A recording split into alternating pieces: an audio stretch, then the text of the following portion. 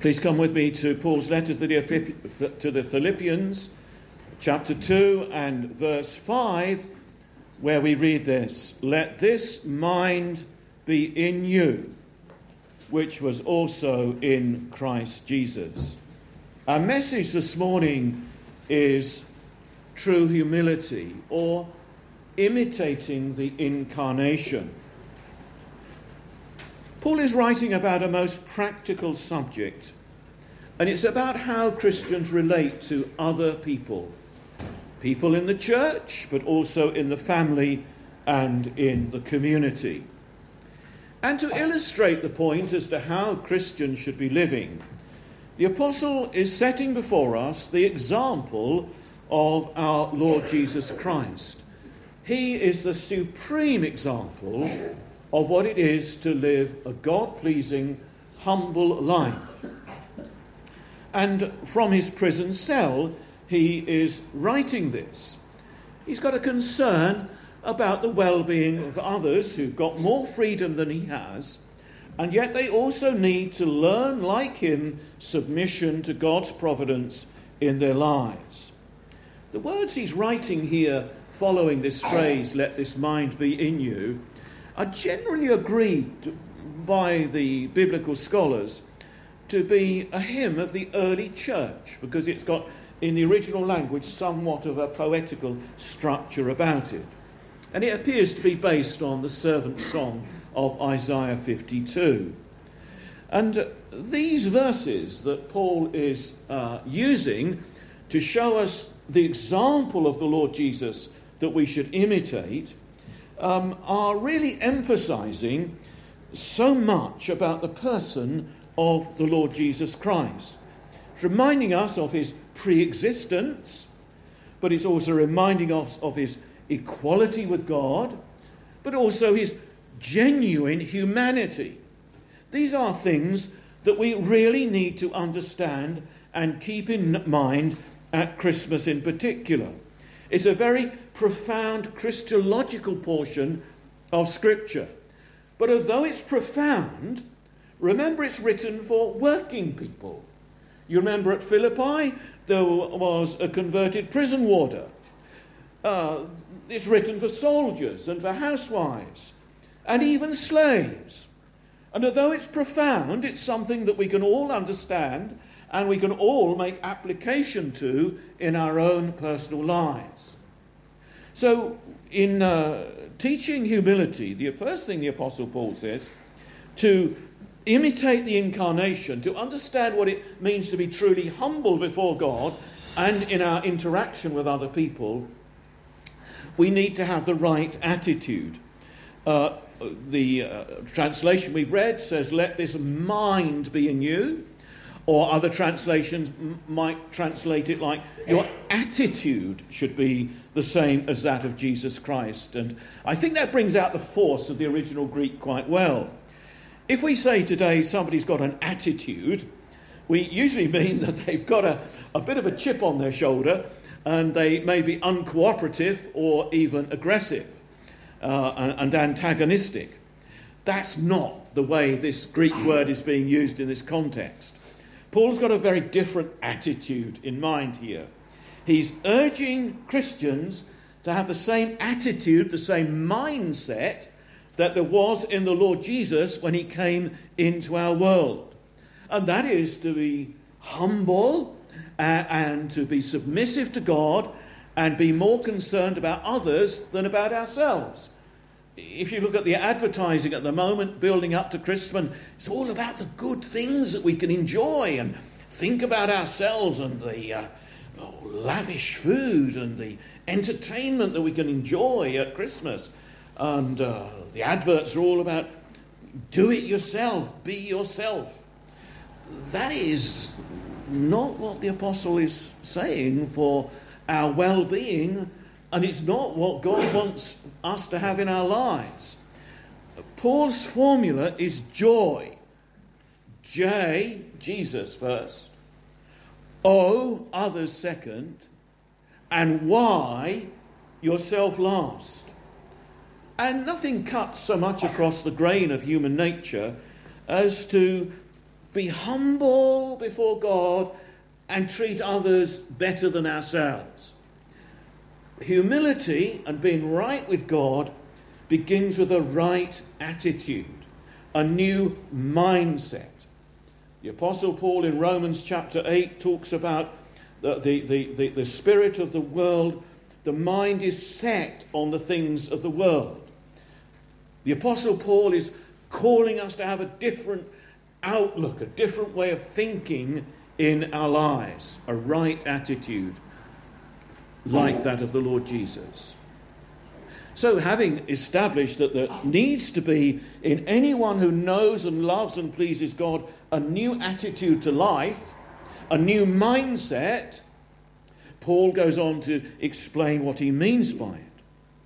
He tells us that this is modelled by the Lord Jesus Christ, who, being in very nature God, did not consider equality with God something to be grasped.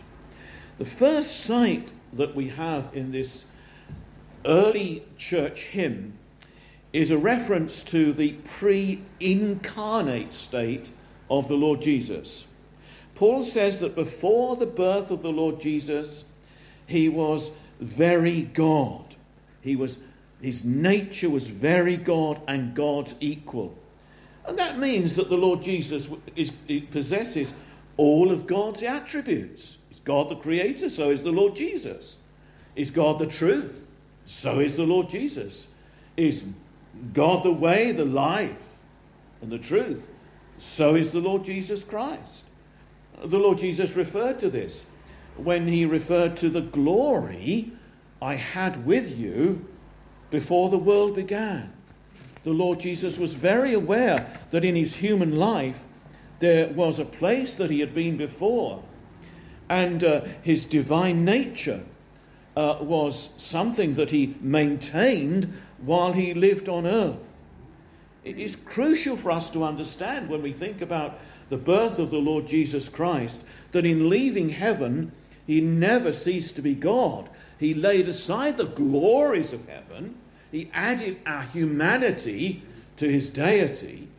And all of the time the Lord Jesus was in our world, he was fully God, but also fully man. This is what we must always keep in mind through the Christmas period.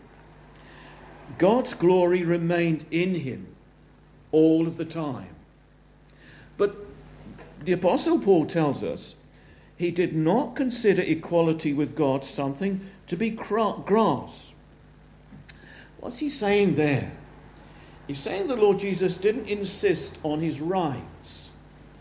His concern for the lost world and the mission the Father had given him in coming into the world meant that he didn't cling to his divine prerogatives, but willingly laid aside the glory in taking humanity and human life.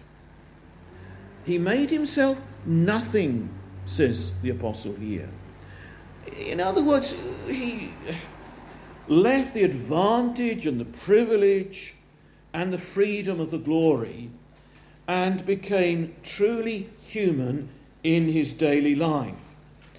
And in another place he said, I and the Father are one. And another place, I can do nothing on my own initiative. In other words, he had come into the world for a particular purpose. He'd come in the world not on his own initiative, but fulfilling the plan of God to bring about the salvation of lost people who are separated from God because of their offence against God, because of their ignorance of God. And he'd come to be like us, though without sin. And he took the very nature of a servant. Now, of course, God had got servants. Angels are the servants of God, serving him day and night. But the Lord Jesus took the nature of a human servant. When we have been in the Middle East recently, there are workers everywhere serving their masters. Perhaps they are reasonably well paid, others we know are not well paid. But being a servant means a life of servitude, a life of acceptance of authority. And the Lord Jesus stepped down from the heavenly throne to serve his Father and to serve his people on earth as one of them. The apostle moves on to talk about human likeness, the very nature of a servant, and being found in human form. You remember the Isaiah said, "For to us a child is born, to us a son is given." In other words, the Lord Jesus was always God's son, but as a child he was born.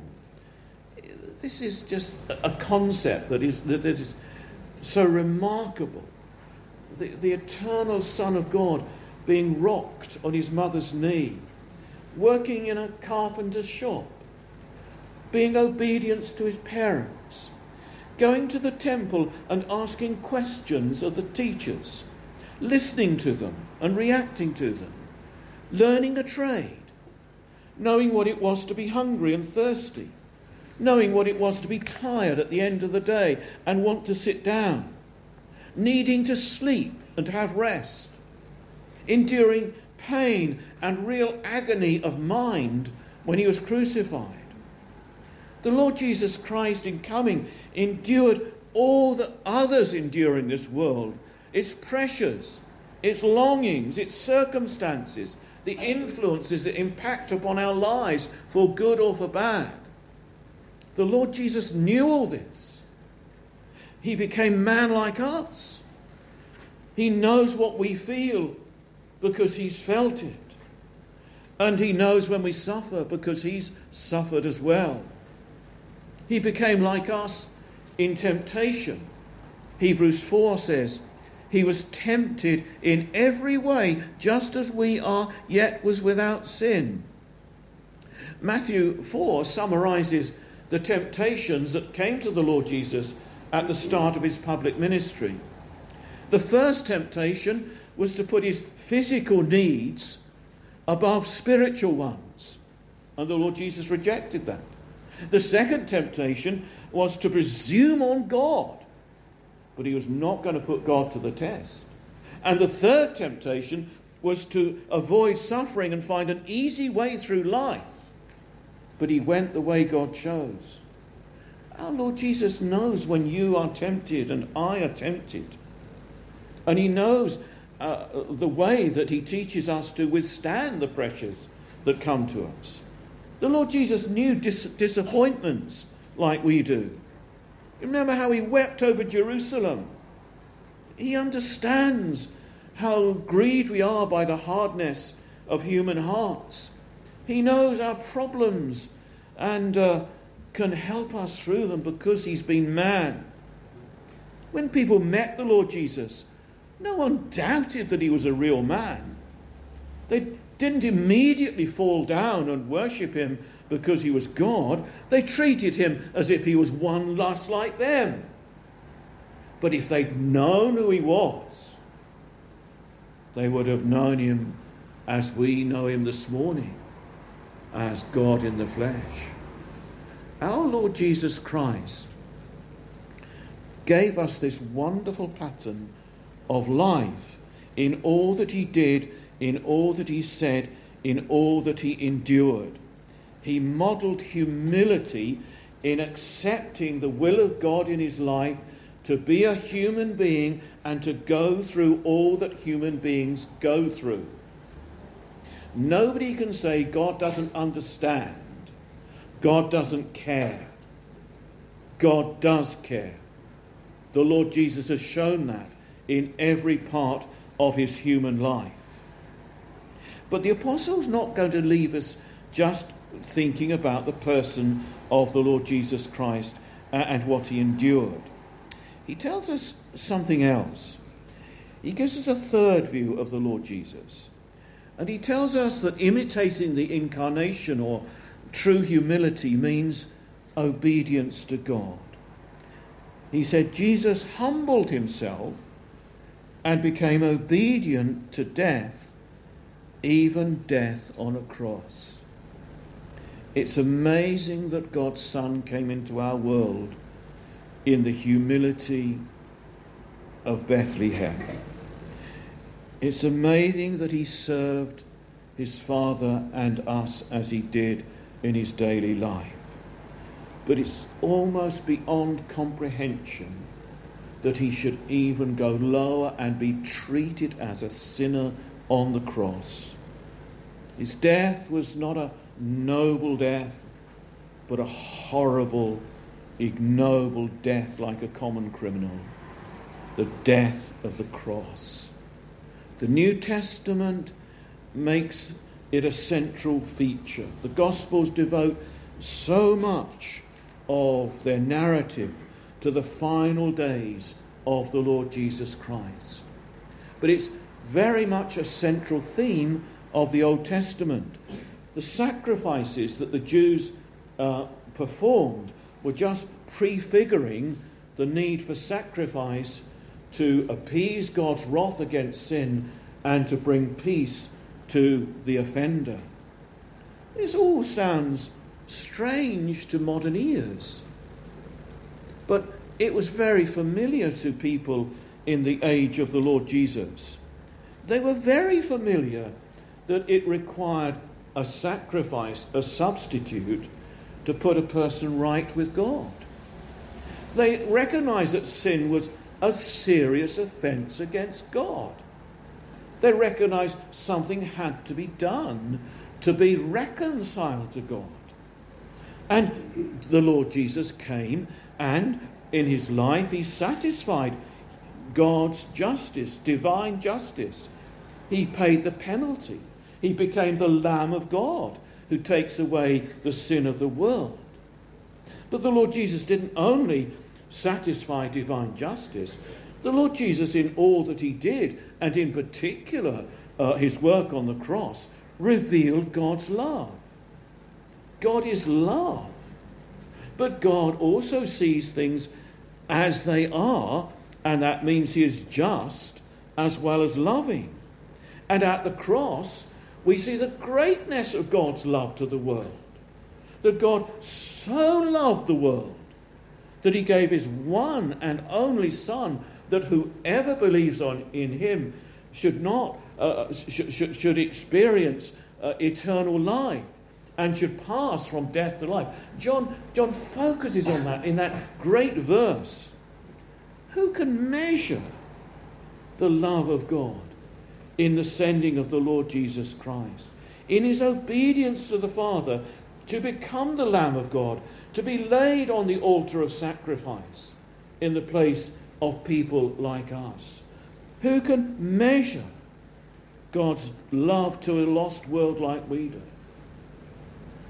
But having told us that imitating the incarnation is having a right attitude, a humble attitude before God and towards others, and having shown us that imitating the incarnation and being humble before God is perfectly modelled in the Lord Jesus, who left heaven to come to our world, who made himself nothing, who took the nature of a servant and was made in human likeness, enduring all that we do.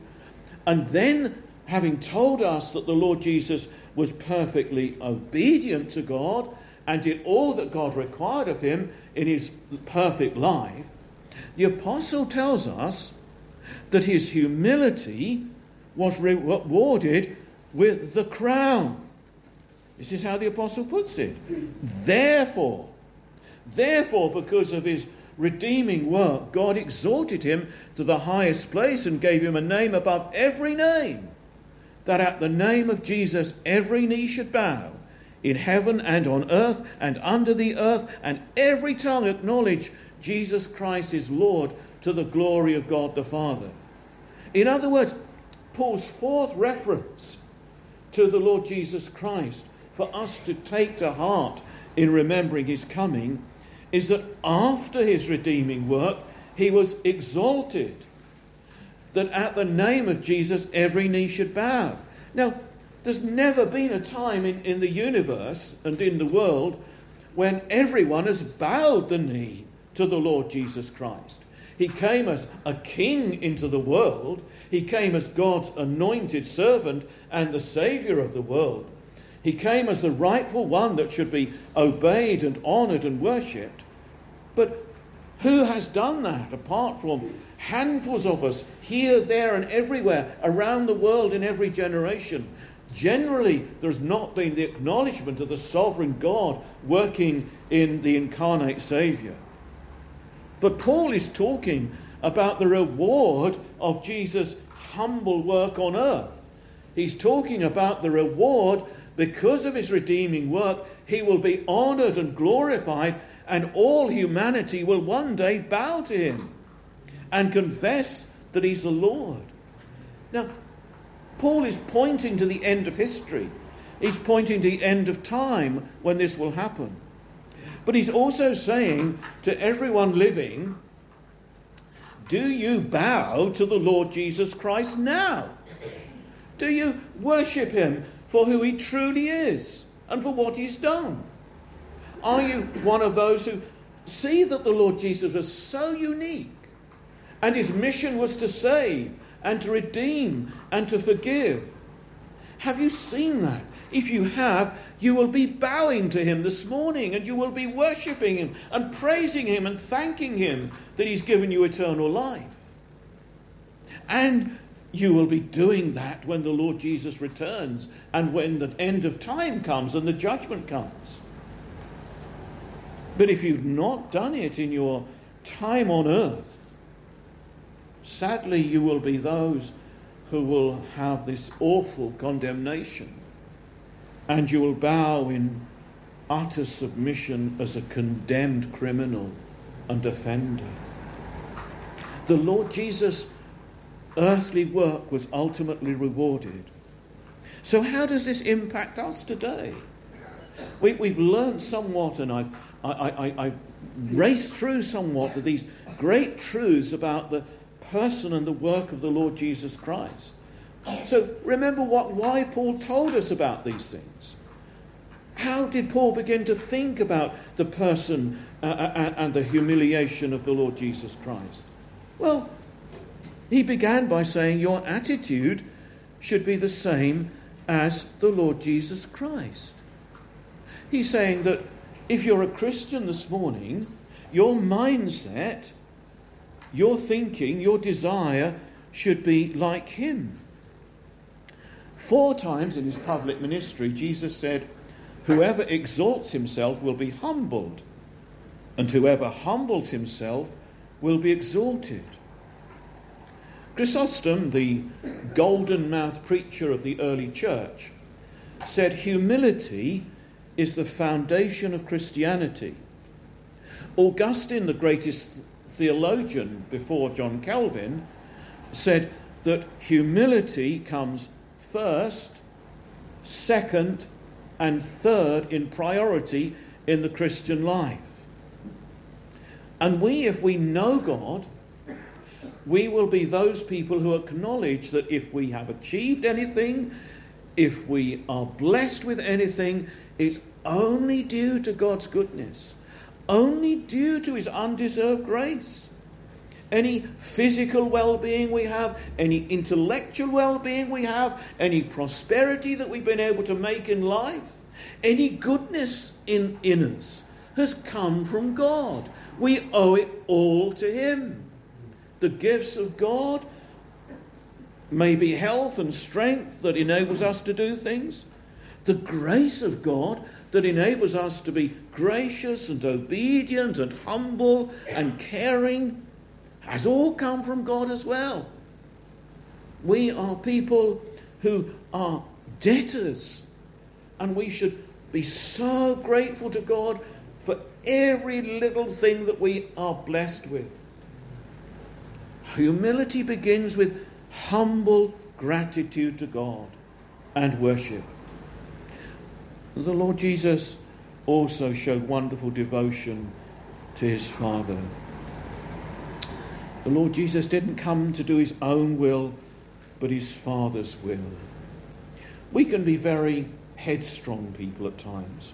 We can be very willful and want our own way. But part of the Christian life is learning to be submissive to God, learning to submit to his word even when it's difficult to obey, learning to submit to the circumstances God brings into our lives even when they are painful or even distressing. Pride wants to have its own way. Let me quote from C.S. Lewis. C.S. Lewis was a remarkable, gifted literary figure, but a Christian and a thinker. And he had a radio program at one time that had a large audience. This is what he said. Pride has been the chief cause of misery in every nation and in every family since the world began. Pride always means enmity, and not only enmity between man and man, but enmity to God. He goes on to say this. In God, you come up against one who is in every respect immeasurably superior to yourself. Unless you know God as that, and therefore know yourself as nothing in comparison, you do not know God at all. We know God through the Lord Jesus Christ. We know the greatness and the goodness and the wisdom of God in the Lord Jesus Christ. One who is so superior, one who is so unique, and that should make us humble. Let me give you a quote from a more modern writer, Jim Packer, in his best-selling book, Knowing God. He says, we talk glibly of the Christmas spirit, really meaning more by this than sentimental jollity on a family basis. It ought to mean the reproducing in human lives of the temper of him who for our sakes became poor. The spirit of those who, like their master, live their lives to enrich their fellow men, giving time, trouble, care and concern to do good to others, not just their own friends, in whatever way there seems need. End of quote. This is what the incarnation is saying to us this morning. As Lewis says, it makes us know God and be humble before God.